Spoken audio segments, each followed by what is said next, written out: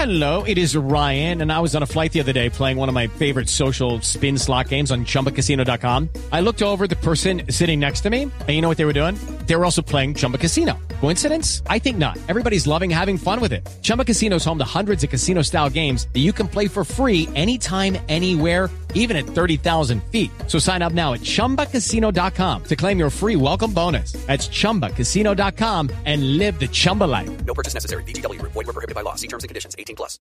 With Lucky Land Slots, you can get lucky just about anywhere. Dearly beloved, we are gathered here today to... Has anyone seen the bride and groom? Sorry, we're here. We were getting lucky in the limo and we lost track of time. No, Lucky Land Casino, with cash prizes that add up quicker than a guest registry. In that case, I pronounce you lucky. Play for free at LuckyLandSlots.com. Daily bonuses are waiting. No purchase necessary. Void where prohibited by law. 18+. Terms and conditions apply. See website for details. With Lucky Land Slots, you can get lucky just about anywhere. This is your captain speaking. We've got clear runway and the weather's fine, but we're just going to circle up here a while and get lucky. No, nothing like that. It's just these cash prizes add up quick. So I suggest you sit back, keep your tray table upright, and start getting lucky.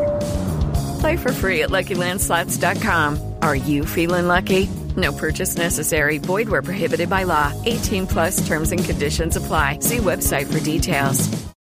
Step into the world of power, loyalty, and luck. I'm gonna make him an offer he can't refuse. With family, cannolis, and spins mean everything. Now, you wanna get mixed up in the family business. Introducing The Godfather at ChumbaCasino.com. Test your luck in the shadowy world of The Godfather slot. Someday, I will call upon you to do a service for me. Play The Godfather, now at ChumbaCasino.com. Welcome to the family. No purchase necessary. VGW Group. Void where prohibited by law. 18+. Terms and conditions apply.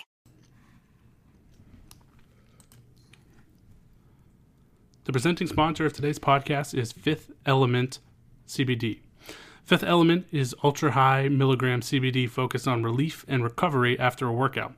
They are specially designed for people with an active lifestyle, from weekend warriors to professional athletes to bucket list gym enthusiasts.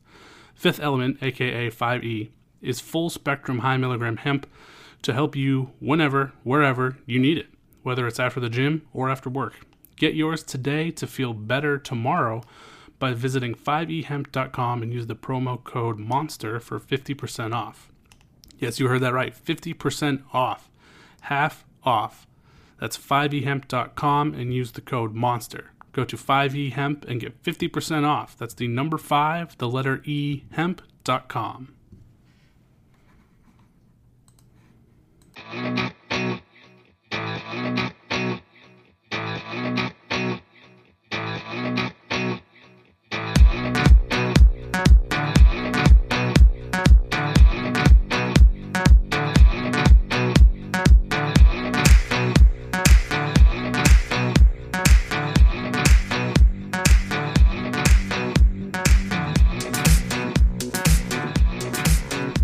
Welcome back to another episode of the Over the Monster podcast.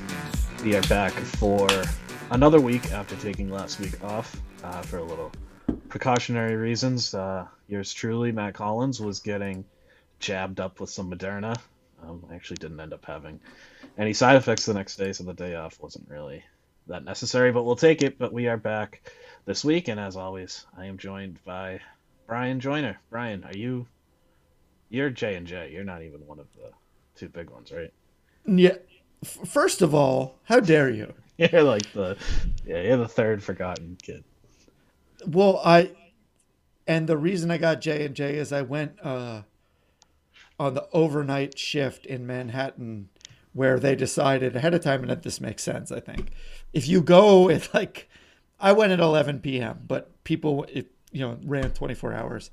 And their thinking was, if you go at 3 a.m, we're not asking you to come back.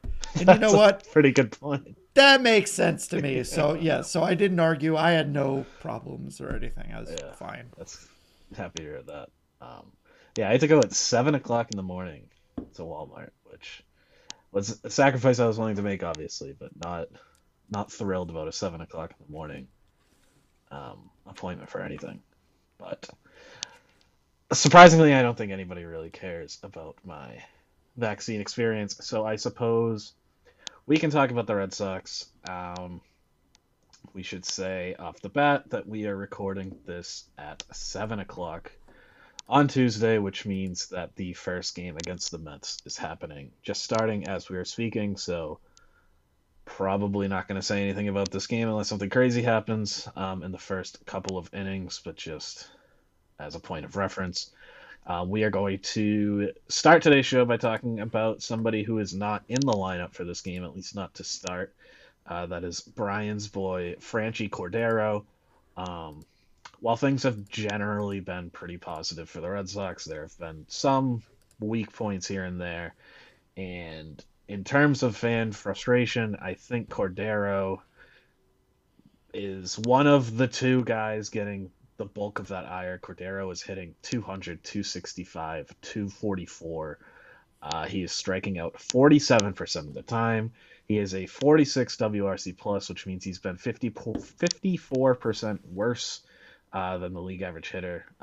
We're talking about 49 plate appearances, but Cordero has been pretty brutal at the bottom of this lineup.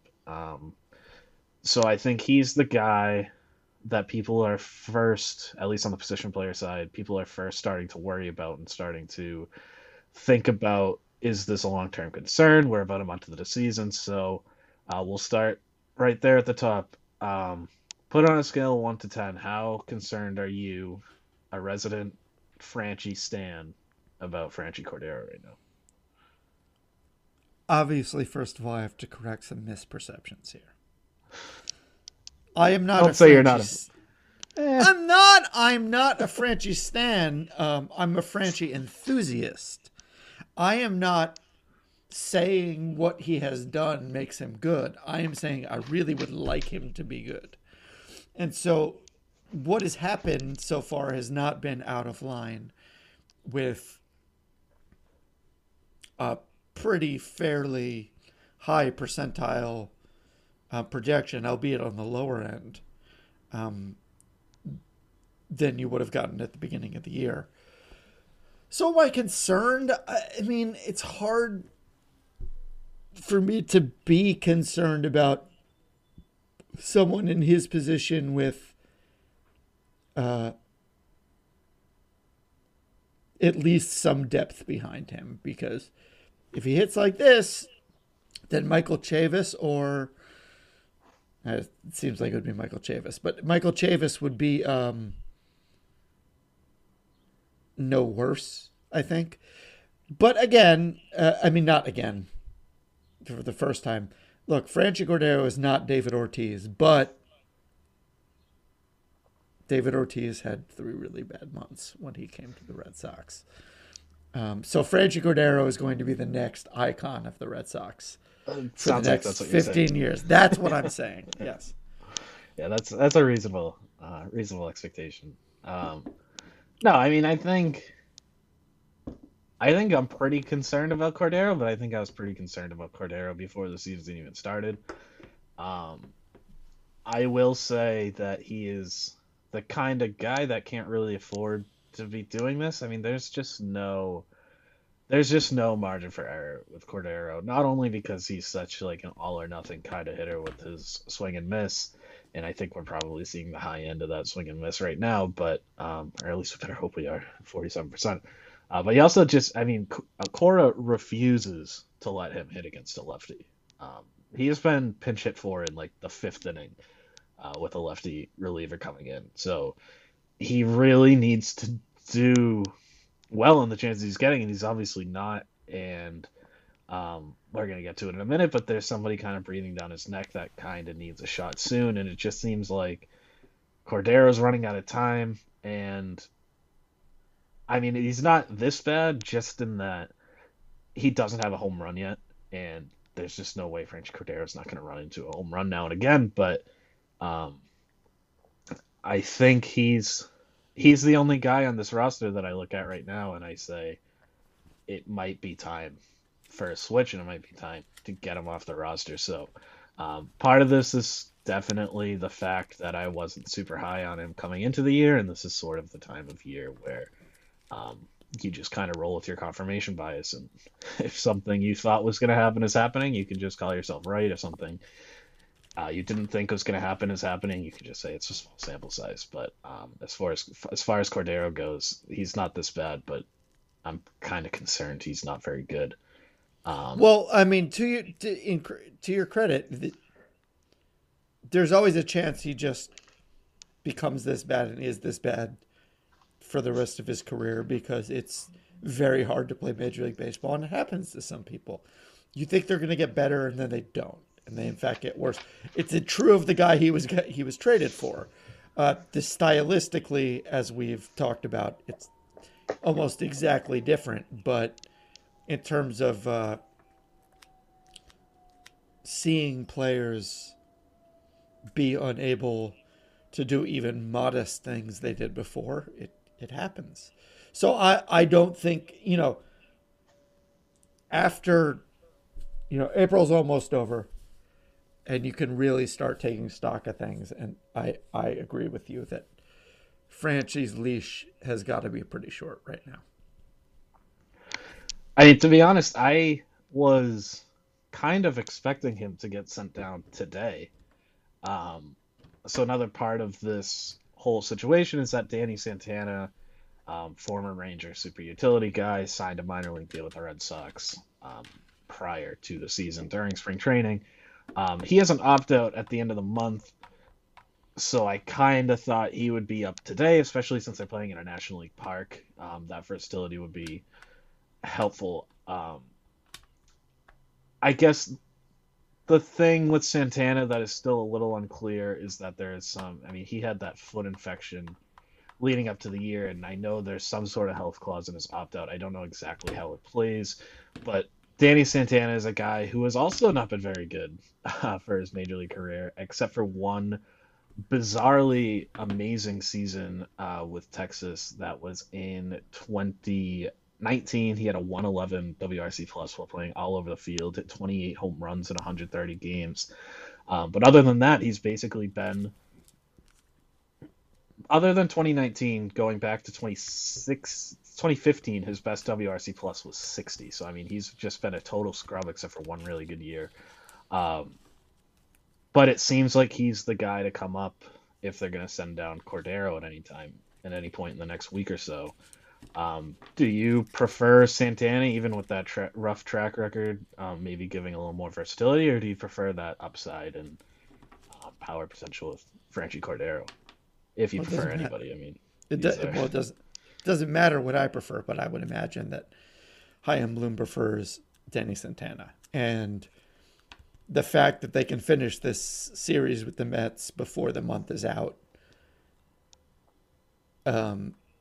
just from what you said, adds up into my head that Santana is still potentially on track to come up. And look, one thing I was thinking about today, before even thinking about this podcast, was that we say it's easy to send person Y down and person X up and trade for person Z. The people who are doing these things want to treat people with respect and most of them. That's true. But I do think that if someone like Franchy gets a longer leash than, and look, it's still maybe a quick trigger, but it's a quick trigger that's warranted. The season, albeit long, it's happening. It's going on right now. You gotta adapt to it. They want to do right by their players, I think, to some degree. So it's possible this is Franchy's last stand. And it's also possible that it doesn't even matter what he does. Because what could he, unless he hits 6 home runs in Queens, what is it going to matter, Well, the problem with that is that he's not playing tonight. And then tomorrow, if he does play, it's against Jacob deGrom. So, that's kind of just setting himself up for failure. Which, all of that kind of leads me to he makes every pitcher he faces Jacob deGrom. So I can't imagine what Jacob deGrom is going to do. Jacob deGrom is going to find a way to strike him out twice in one plate appearance. This is pretty much the opposite of JD Martinez winning 2 Silver Sluggers in 1 year. But I mean, I think the fact that Santana's not up right now, kind of, the only reason I can think of it is that either they don't think he's going to opt out, or the health issues aren't totally figured out, and that opt out might get pushed back. It just doesn't. If you're thinking about calling Santana up before the end of the month, I don't know why you wouldn't do it in a National League park when you're facing a lefty that Cordero's not going to hit against, and then you're facing Jacob deGrom, who nobody's going to hit against. It just seems like you would go for the versatility. So it's kind of a weird situation, but I think I do think you're right about what you were saying in terms of treating guys with respect and sort of keeping that human aspect in mind. And I think that's something I was thinking about too. And it's a fine line for teams to walk in these situations. And I mean, we don't really know what Cordero's personality is like, and that's sort of the biggest factor here. But just in general, I'm kind of curious how you think about this, because I always go back and forth. I don't know what's more valuable. Is it going down and getting at bats in Worcester and hopefully having some success and building that confidence back up, or is it staying on the bench and maybe if you do need, even if you want to call up Santana, you can keep Cordero and send down like Josh Taylor and get back to a normal sized pitching staff, and maybe keep some of that confidence in Cordero and at least being able to hang out in the major league clubhouse and get some pinch hitting experience. I mean, I don't know if you have any sort of thoughts or philosophy on that line that you have to walk, and if you think there is real value in somebody like Cordero getting those at bats in Worcester. What I'm about to say, I actually believe, and I truly believe it. I just thought of it, but I really believe he should go to South Korea and be a god. I mean, that would be the Eric Thames sort of trajectory, and then come back to the majors in like 4 years. Well, I was going to say come back, but I don't know if he could. That's why I just said go there. I don't know if he'd be good enough to come. Like, the Eric Thames thing is great. That's a great story, and it's possible Franchy could have the. Maybe Franchy could go on the Masked Singer Korea version, like. But just go hit 60 home runs a year. Just go do it. It'd be awesome. I understand that's not something everyone wants to do, but if you're asking me what's best for his career, that's what's best for his career. Maybe. Far be it for me to say that the best thing for somebody's career is to go to another country that I'm just going to assume. I didn't say go to dead North wrong Korea. About Franchy. Well, definitely don't go to North Korea. I feel pretty safe saying that that's not the best thing for his career. But I'm going to assume Franchy Cordero does not speak Korean, and so that might be a difficult transition. But you did bring up the other part of that trade earlier with Andrew Benintendi, who was also struggling. Last I checked, he was not struggling quite as badly as Cordero, but he was not good. The Royals are the best team in baseball by record right now, and they're doing that with Andrew Benintendi hitting. He's hitting 227, 293, 307. So I mean, both of these guys are struggling out of the gate. So for as bad as Cordero is doing, and obviously Cordero's not the only part of that deal, but I think he was, if not the best player, at least the most high-profile one. Are you still kind of where you were on the day of that deal right now? Yeah, absolutely. This seems like a deal where the name, or at least one name, but maybe both the names were pretty big enough, drew some attention. And then the further you get from it, you're like, well, it's traded stuff that wasn't very good for stuff that wasn't very good. And you don't know that that's how it's going to work out at the time, but at least in the short term, it would not surprise me. I mean, Benintendi, it doesn't look good. It doesn't look good. And I would say that I probably would still say I had higher up higher confidence in at least the batting of Franchy than Benintendi on some sort of long-term basis. However, the baseline against which we'd be judging this is not very high. So again, it just, this, getting back to the people aspect of this, especially with Benintendi, this is just, these things happen, and you can't always make a chicken salad out of chicken shit. Sometimes you can just make, I don't know, like one little chicken salad slider, and that you can't get a whole meal out of it. That's not very satisfying at all. No, it's not very satisfying at all, but you did what you could with what you had. Yeah, I mean, I think I agree with most of that. I would still probably take Benintendi long term over Cordero, even if we're just looking offensively. But like you said, I don't think that's, I mean, it's looking like that might not even really be that big of a distinction. It might just kind of be, what kind of fourth outfielder do you like better? Which is, I'm not ready to totally go there with either of those guys, especially not with Benintendi. But I am, but I think it's good for him to be.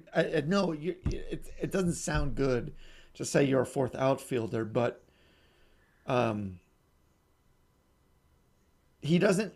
The good thing about leaving the Red Sox is he's no longer pegged to his draft position, and he can just be something.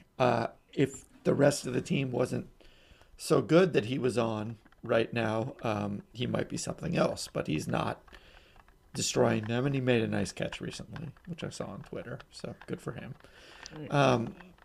But it's not like the Red Sox, both teams are doing well for it, so they're everybody's winning. That's the strange part of it all. It's not as bad as these guys are. These two teams are probably two of the three or so biggest surprises in baseball. So baseball is weird. All right, one last Franchy question here before we move on to the next guy that everybody's complaining about. I know you don't know the answer to this, but I am curious what you think Cordero's role is going to be at the end of the year. Yeah, do with that what you will. Pinch hitter. I mean, I think that's you think that's a hard question, but I think that's actually pretty easy. He seems, if he gets replaced, which I think your question implies he would be, not necessarily, but it leads in that direction. Well, that's an option for sure. I think he would be spot starter in September and pinch hitter and God willing, Aceves willing, in October. I mean, I think that's probably most likely. But I really wouldn't be surprised if he's just not on the active roster. I mean that's probably the even money favorite. I was sort of assuming that. Well, I mean, there's expanded rosters in September, but it's not what it used to be. It's only 28 guys now, so you only get to add 2 guys. And in today's baseball, presumably, that just means 2 pitchers, or maybe you're adding a third catcher or whatever. But Duran. Well, that's actually big for him because, Franchy's a righty, so. Franchy's a lefty. Oh, he's a lefty. Okay, good. Sorry, forgot. He's not impressed me. Well, that would, the smaller rosters then help because he would be on Casas' watch, but he might not be if they're squeezed for their September call-up numbers. I think if Casas is up, it's before September. I don't think they would just call him up for September as like pinch hitting. But with Cordero, I think there's no question that Duran is up at some point. I mean, that just seems like a given. But even then, at that point, you could feasibly. I'm hoping at some point they go to a 4-man bench. I really hate the 3-man bench for a lot of reasons. But you could go with Duran in left field, or right field, or center field, wherever you want to put him. and then do a platoon with Renfroe and Cordero. And Renfroe, by the way, has also been pretty terrible for most of this year. You could do some sort of platoon action there that could make sense. But I think somebody else will come up too, whether that be Michael Chavis, whether that be Danny Santana, whether that be Yairo Munoz, maybe Jeter Downs, maybe Tristan Casas if he goes nuts.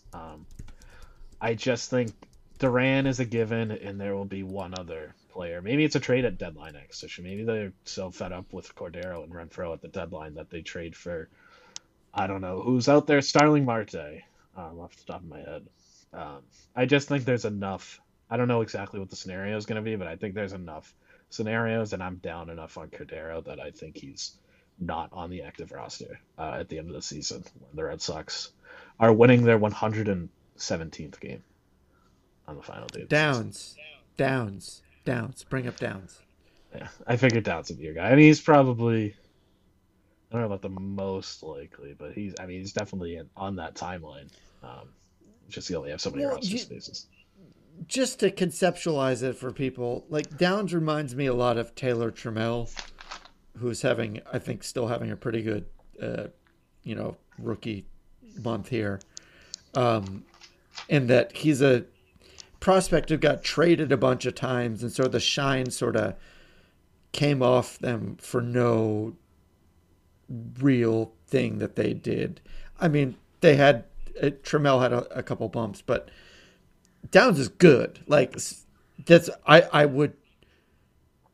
it doesn't feel to me like if they brought him up they would be pushing in any way.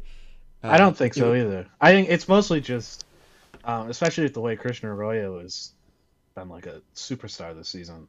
It's really just more about the roster space, but somebody will get hurt and probably make that conversation a little bit earlier. But in terms of like pure timeline, yeah, I think sometime in the second half would be when Downs would be ready. And I mean, as far as his perception and sort of the shine wearing off, I think most of that for Downs specifically is just he didn't get to play last year. Verdugo's the guy now, but Downs was the big piece coming back in that Mookie trade. And then he didn't get to do anything for the next year. I mean, he was at the alternate site, but unless you were Jarren Duran just going buck wild, you didn't really make much of an impact there. So I think more than anything, just him getting back on the field and hopefully hitting well in Worcester will get some of that shine back on. And I do think we'll see him at some point this year. Just I don't know if it'll be permanent just yet, just because of people in front of him on the depth chart.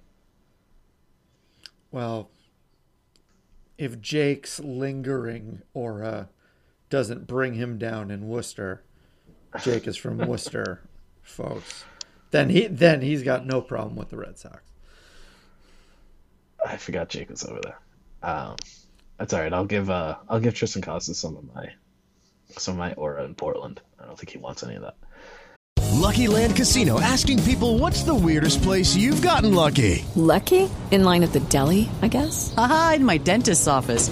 More than once, actually. Do I have to say? Yes, you do. In the car before my kids' PTA meeting. Really? Yes. Excuse me, what's the weirdest place you've gotten lucky? I never win and tell. Well, there you have it. You can get lucky anywhere, playing at LuckyLandSlots.com. Play for free right now. Are you feeling lucky? No purchase necessary. Void where prohibited by law. 18+. Terms and conditions apply. See website for details.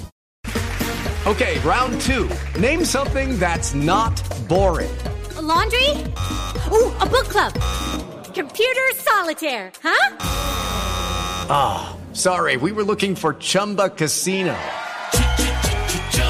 That's right. ChumbaCasino.com has over 100 casino-style games. Join today and play for free for your chance to redeem some serious prizes. ChumbaCasino.com. No purchase necessary. Void where prohibited by law. 18+. Terms and conditions apply. See website for details. All right, let's go to the other guy who people are mad at. And, yeah, I really don't feel good about having him on this agenda. We're talking about Garrett Richards, who, as we speak, is getting the start in Queens.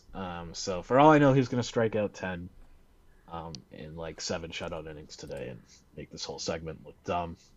But that is not how he's pitched this year. Garrett Richards has very much been the worst pitcher on the Red Sox so far this season. He has a 6.48 ERA, He has more walks than strikeouts. He is walking 7 batters per 9 innings. It is just, the command has been a disaster, and this is sort of something that's lingered since spring training. So I guess starting off the same way we started with Cordero, how concerned are you about Garrett Richards in this?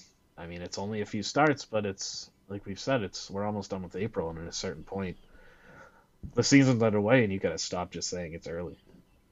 Not that they're necessarily there yet, but this one is well within, like Cordero, the realm of possibility and even expectations. But I was not expecting it to be this bad. And I think there's a chance that I think there's a better chance that he pulls out of it than Cordero, frankly. But I also think that he is on pretty thin ice, and that given how well his stuff theoretically plays in the bullpen, he's got to turn it around quickly as soon as when we are talking. Yeah, I mean, the good news is he's thrown a shutout inning in the time since we have started this podcast. 70% of his pitches were strikes. There we go. See? Things are going up for Garrett Richards. I almost called him Garrett Whitlock. He wishes he was Garrett Whitlock right now. No, yeah, I mean, I think you're right. I mean, frankly, if it was up to me, he would probably be in the bullpen right now because I've kind of thought that would be the better role. Anyways, I had him as my disappointment on the season, and like I was saying earlier, we're kind of in confirmation bias land right now. So,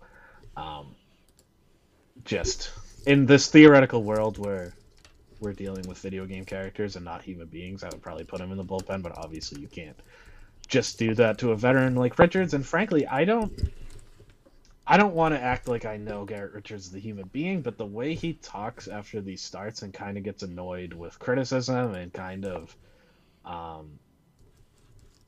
I don't know that he papers over stuff, but he sort of papers over his mistakes and says, he's the kind of guy that really doesn't. He's the anti-Chris Sale, I guess, where Chris Sale finds the problems with every one of his starts. Garrett Richards kind of does the opposite. I don't know that he would love getting put in the bullpen this early, and I don't think it's going to happen either way. But I do think that's where he ends up, especially if Tanner Houck shoves to start the year in Worcester. But what's the earliest? Like, if he's pitching generally like this, not necessarily the exact same numbers, but same vibes going forward, how many more of these starts would you give him? Do you think the Red Sox would give him before making a change, whether it be probably a switch to the bullpen, maybe like some sort of phantom Elston would come first, but I mean, how much longer do they give this guy? Well, first, just let you know, I was wondering if he was from California because I could accuse him of having a California attitude, and I think it was just in my head because of the Angels. He's not. He's from Oklahoma. He's from the same town as Shannon Miller, who won the gold medals at the 92 and 96. Oh, sorry. Just the 96 Olympics. She won bronze and silver. So I'm learning a lot about Oklahoma right now. But I don't think... Yes. I think that he's probably got... I don't know. It's always longer than I think. I would say he's probably got 3 more starts at the least. And then it depends on how they go, if there's competence exhibited. Because I made the David Ortiz crack with Franchy, but that is obviously an aberration. With pitchers, less so. Pitchers can have really bad months and then have good months. So I do think that they'll give him a chance, but I would say, let's say May, whatever happens before May 15th, that would be a day that I would expect things to happen, even if I think I largely agree with you that his best place right now would be in the bullpen.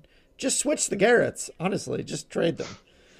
I don't think you can put Whitlock in the rotation. Of course you can't. Of course you can't. But I think he would do well. I just don't think he could handle the full season of starting. Right. So. I mean, I think. Oh, go ahead. He should just. I know you can't just tell Franchy to be good and he'll be good, but I feel like with Richards, you'd be like, just be good. Just be good. Don't be bad. Just be good. I'm sorry to say this is going to be Brian's last week on the show. He's getting inquiries about pitching coaching jobs all around baseball right now. Everywhere. Everywhere. No, I mean, I think you're probably a little too early, to be honest. I would say Memorial Day would be the earliest I could see anything happening, and that I think would be a phantom IL stint where they let him sit out a turn through the rotation, clear his head a little bit, maybe get a rehab start against some AAA batters, and then go back to it. But I don't think they would put him in the bullpen. I don't know. Middle of June would be the absolute earliest I could see that. I know they're kind of doing the urgency thing a little bit this year, but just Richards is a veteran. They gave him that contract. It's just hard to make that move in the first 6 weeks or so of the season. And also, if he stays healthy, the rest of the rotation probably isn't. Like, I don't think all 5 guys are going to stay healthy the whole time. So, theoretically, yeah, Tanner Houck could take a spot, but then if somebody gets hurt, then now we're talking about, I don't know, Matt Andreessi or Connor Seabold or somebody else taking a spot, which may still be more desirable, but it's not quite the same cachet as it would be with Tanner Houck. So I think we're kind of stuck with Richards in the rotation, and I say stuck as he is. I mean, I'm watching him out of the corner of my eye right now. He's kind of nasty until he just gave up a home run as I was saying that sentence. So, that is the way things go. Well, I was going to talk about how good he's being. I haven't seen the home run yet, so yeah, I'm a little ahead of you. He's about to give up a home run to Jeff McNeil. Let's go, Jeff. That's it. But yeah, so I think we're. I think you've convinced me. You've convinced me that I was early. I do think he will be in the bullpen by the end of the year. Do you agree with that? I mean, I hope he is. I feel like that's obviously what will end up being best for the team. So that's probably the best case scenario because it's probably either that or on the injured list. So I would hope for the bullpen just for his sake. All right. One last thing before we get into the listener questions, and that is something that I'm extremely excited about. I didn't know I was this excited about it until it started getting close, but the minor league season starts next week. By the time you hear us next week, there will already have been 1 day of games in the books. They start on May 4th, all 4 full season levels. I am extremely excited about this. We're not going to spend too much time on this because we have a prospect podcast that is called Red Sox on Deck, and they release episodes every Friday. And also Jake had Ian Kundle from Sox Prospects on the Red Seat yesterday, and they obviously covered a lot of prospect stuff because Ian, that is what Ian does, and Ian is one of the best at that. So we won't spend a ton of time on the minor league stuff, but I am super excited about the schedule, so I want to talk about it a little bit, and I want to talk about a couple of the guys that I think are pretty obviously the 2 most buzzy names in the system, and that starts with Jarren Duran. I mean, this is Jarren Duran season. Everybody is all about Jarren Duran. Is he gonna get that much time in Worcester? How much time do you really see him playing in Worcester before he gets called up? It's really tough to say because in judging all these call-up cases across the league, this is all new. Everything is new, that the season hasn't started yet. Also, that I think that some teams, perhaps in Seattle, are very careful to make sure that their players are seen to be playing minor league baseball before they are called up, so lawsuits can't go forward about why they weren't up sooner. I generally think that the Red Sox, with respect to Duran specifically, especially given his spring training usage, that the minor league season kind of doesn't even matter at all, which leads me to believe that it would be like, I don't know, 2-3 weeks if they needed him, and if they didn't, it could be a lot longer. But I don't think that they are looking to keep him in the minors for a set amount of time. That's not my suspicion, at least. No, I think I'm right there with you, and I think knock on wood, if Alex Verdugo were to go down with some sort of 6-week injury or something like that, tomorrow I think Duran would come up, because I don't think they want Danny Santana, whoever else, to come up and fill that everyday role. I think they want Duran to do that, but at the same time, I don't think Duran's going to be the guy to replace Cordero, at least not right away, because I don't think they want him playing on the bench, and Cordero hasn't really been an everyday guy. He's been sort of an every other day guy. So I think it's really just about when those consistent at-bats open up, and then I fully expect Jarren Duran to just destroy things in Worcester, because that's just what he's been doing against non-major league pitching forever, basically now, since he's been with the Red Sox.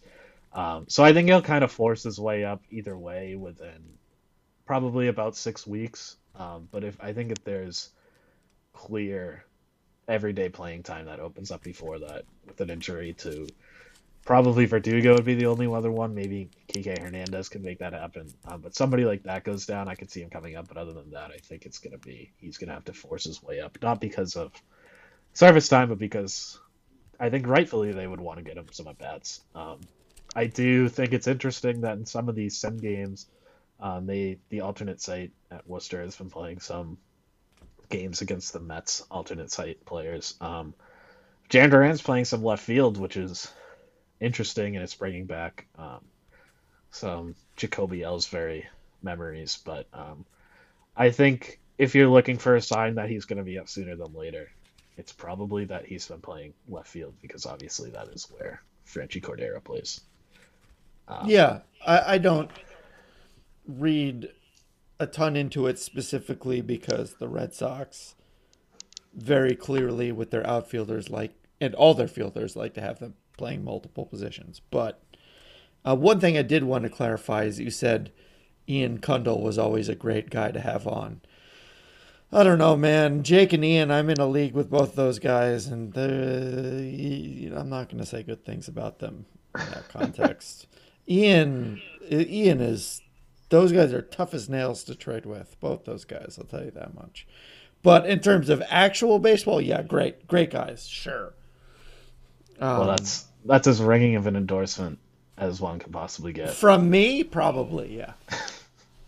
A little bit of breaking news that will not be breaking news for anybody listening to this. But breaking news for you, Bobby Dalbec just hit his first home run of the season.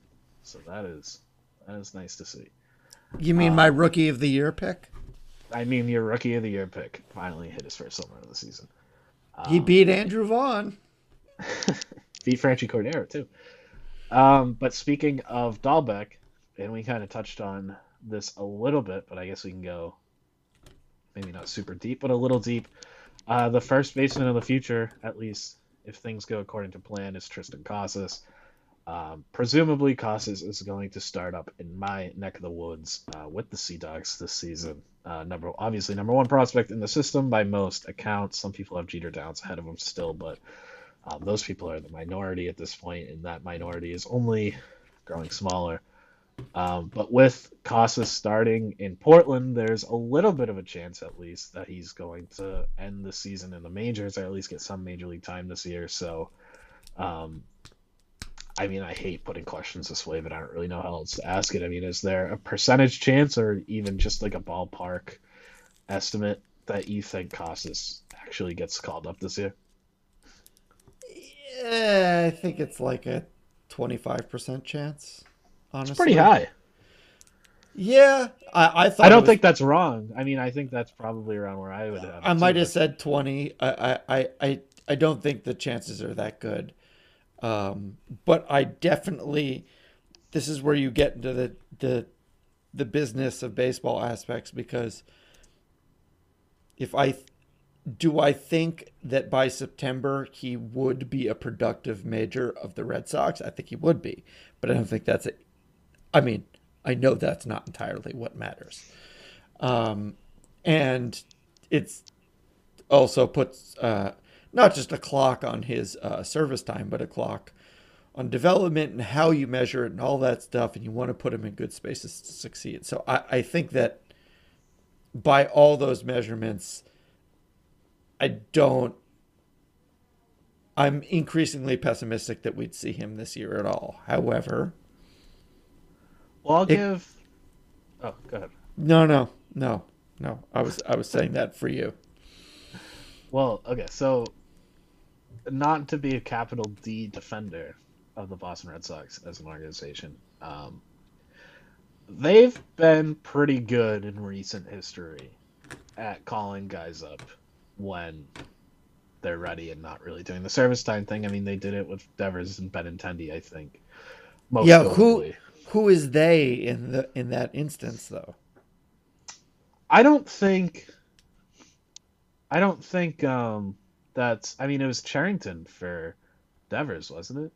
Yeah, I mean, or was that as I wrote in my column calling John Henry a big butt? The one thing that is true is the Red Sox GMs have generally been very good, and this speaks to your point, not against it. Even though I was like, oh, who was it? You know, it wasn't Chaim Bloom, and Dombrowski called up Devers, I believe, but those were the right. I mean, especially Devers, that was the right thing to do, and that one was.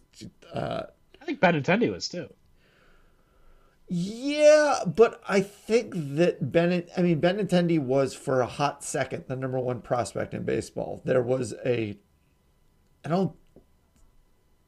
with Devers, I think the general consensus the day he came up, until the moment he came up, was like, he's too young, he can't possibly do this. Which, when you're the number one prospect in baseball, is sort of not as much of an issue. So it would be, you're right that it would fit a pattern if he was called up to contribute, and I think he would contribute. I just also. I mean, we'll see. There's going to be a minor league season, so we get to see him play. Well, that's nice. Good. And I get to see him play in my backyard, which is, well, hopefully I'll be able to get out there soon. But, I mean, I think the path is pretty clear, and that's not, I mean, like I said, I think that 25% mark you put out there is not unreasonable, and it is, all things considered. I mean, even having a 25% chance, given where he is in his trajectory as a baseball player. I mean, he just turned 21 in January. He's barely played above low A, and 25% is not ridiculous. I think it's probably a little bit lower, but I think if the Red Sox stay good, like within spitting distance of the playoffs and not selling and actually playing meaningful games into August, and if Bobby Dahlbeck, home run tonight notwithstanding, continues to struggle a little bit, doesn't really do what we want to see him do at the plate, and they see a little bit of a chance to upgrade at first base, and Tristan Casas is killing it in Portland, and he gets called up to Worcester in, say, July, and he keeps killing it there. That's the time where I think they would say, let's just bring him up and see what happens, and see if he can kind of add this extra spark and try to get us into the playoffs. I think the chances of all those things happening are probably in the teens percentage-wise, if you want to go on the high end of it. But I think it's certainly a non-zero chance, and it's not out of the realm of possibility. I think if you asked somebody like Ian Cundall, and full disclosure, I didn't get a chance to listen to the podcast, and I think they talked about this. I don't know what he said, but I'm assuming most people smarter than me would say it's not going to happen. But I don't know. I've been sort of talking myself into it for the last few months, and I think by the time I get to July, I'm just going to be full blown expecting it at this point. Well, the one sense where it makes perfect sense, and you just said it, as a 1-to-1 replacement for Dahlbeck if it goes wrong, and that but Dahlbeck gets hurt or something like that. And they have to be contending. I don't think they would do it if it was just right. Exactly. If all those things fell through, I can see that happening immediately, and then Dahlbeck getting Shea Hillenbrand out of here. But I'm with you. We'll see. I do think that if we see him this year, it's a good sign for the Red Sox. Yeah, I mean, absolutely. There's really no way that it happens, and it's like a bummer. It's just not how it's gonna go. Shea Hillenbrand, by the way, is like a life coach / real estate guy in Arizona now. So I found his Instagram a couple of years ago. He's living a very interesting life. Do you have any minor league teams near you?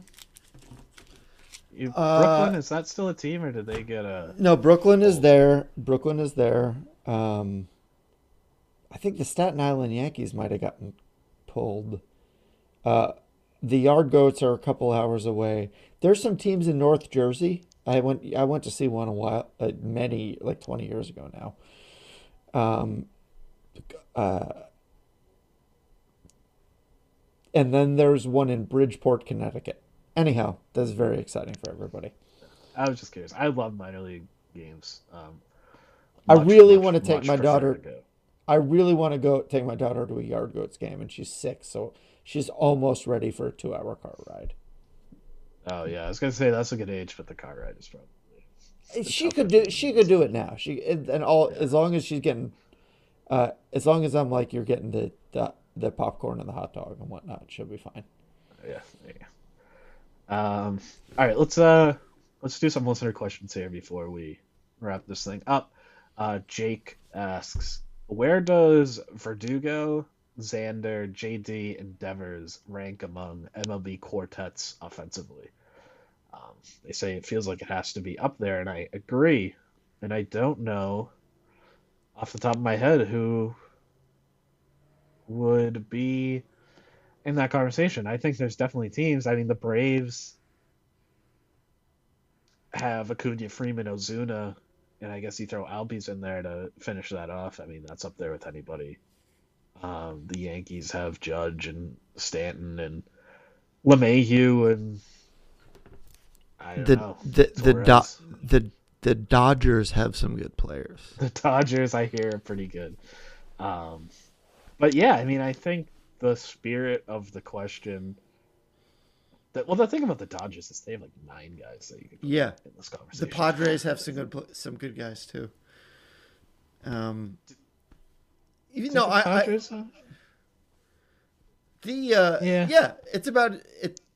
about as good as a quartet as there is. I think I'd take the Braves over the Red Sox. I would for sure. Yeah.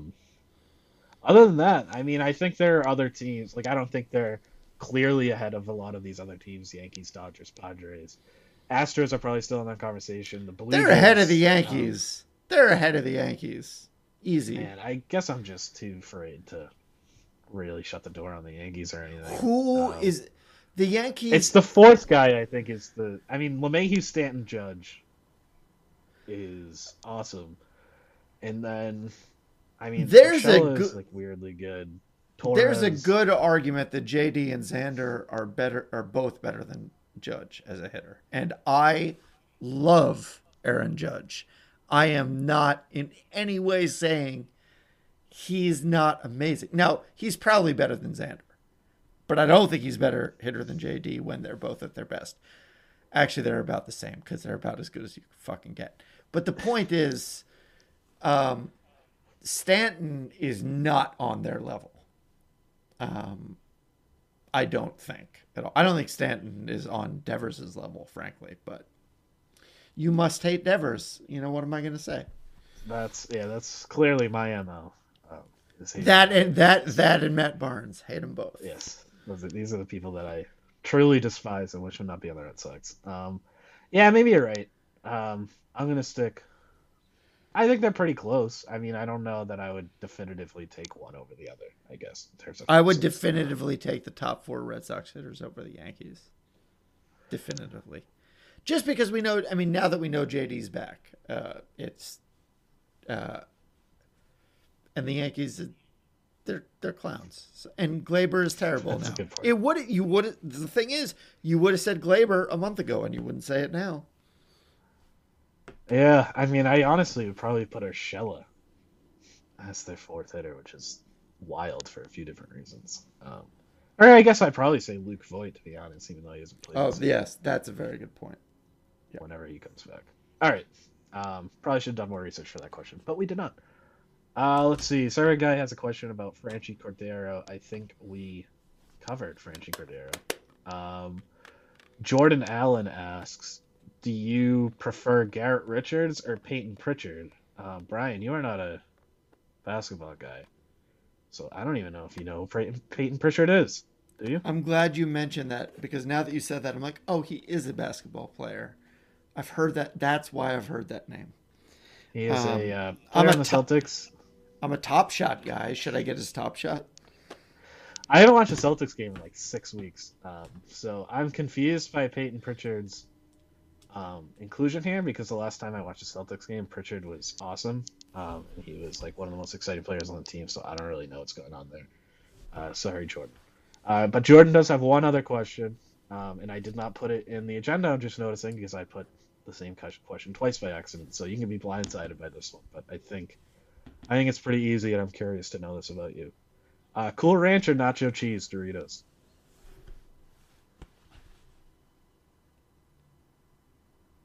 Oh, man. I didn't think it was going to be this tough. Well, there's context that I feel like you don't want me to use. Yeah, probably not. And I think I know where you're going with that. Okay. I mean, I have to say nacho cheese because I get the Trader Joe's version of nacho cheese. They don't sell the Trader Joe's version of Cool Ranch. But when I was a teenager, there's nothing... I remember on the first day of football every year, and only that day, I would make a cheese dip and do Cool Ranch in the cheese dip. And like if I did it now, I'd have a heart attack in fucking 5 minutes. And I knew it at the time. At the time, I didn't feel that sort of thing, but even I was like, this is not good for me. I probably like... Okay, yeah, I'm going to go with nacho cheese. What are you going to say? I'm a Cool Ranch guy all the way. I respect you. I respect you. Love Cool Ranch. I will say, growing up, we used to eat taco salad a lot. One of my favorite meals growing up. And this is going to be a very suburban white family anecdote, but I mean, I guess that's who I am. I'm here for it. Taco salad in my house included crushed up nacho cheese Doritos on top instead of like croutons. We used crushed up Doritos, and I gotta tell you, it is fantastic. And to this day, I still eat it fairly often. So that is where I eat my nacho cheese Doritos. That's fair. Yeah, I just I can't remember the last time I bought Cool Ranch. Even, like in theory, Cool Ranch would be my favorite, but in practice, it'd be nacho cheese. All right, that's enough Dorito talk, and I think that's enough. Talk in general for us today. So we're gonna wrap things up now. I hope you enjoyed the episode. If you did, please subscribe wherever you listen to podcasts. Please leave us a review if applicable. Give us a 5-star rating. Recommend us to all of your friends, all of your family, any strangers you might run into on the street. Please follow us on Twitter. I run the Over the Monster account at Over the Monster. Brian is at Brian Joyner. Brian with a Y, Joyner with an I. You can find all of our writing at overthemonster.com. And that is going to do it. We'll be back with you next week.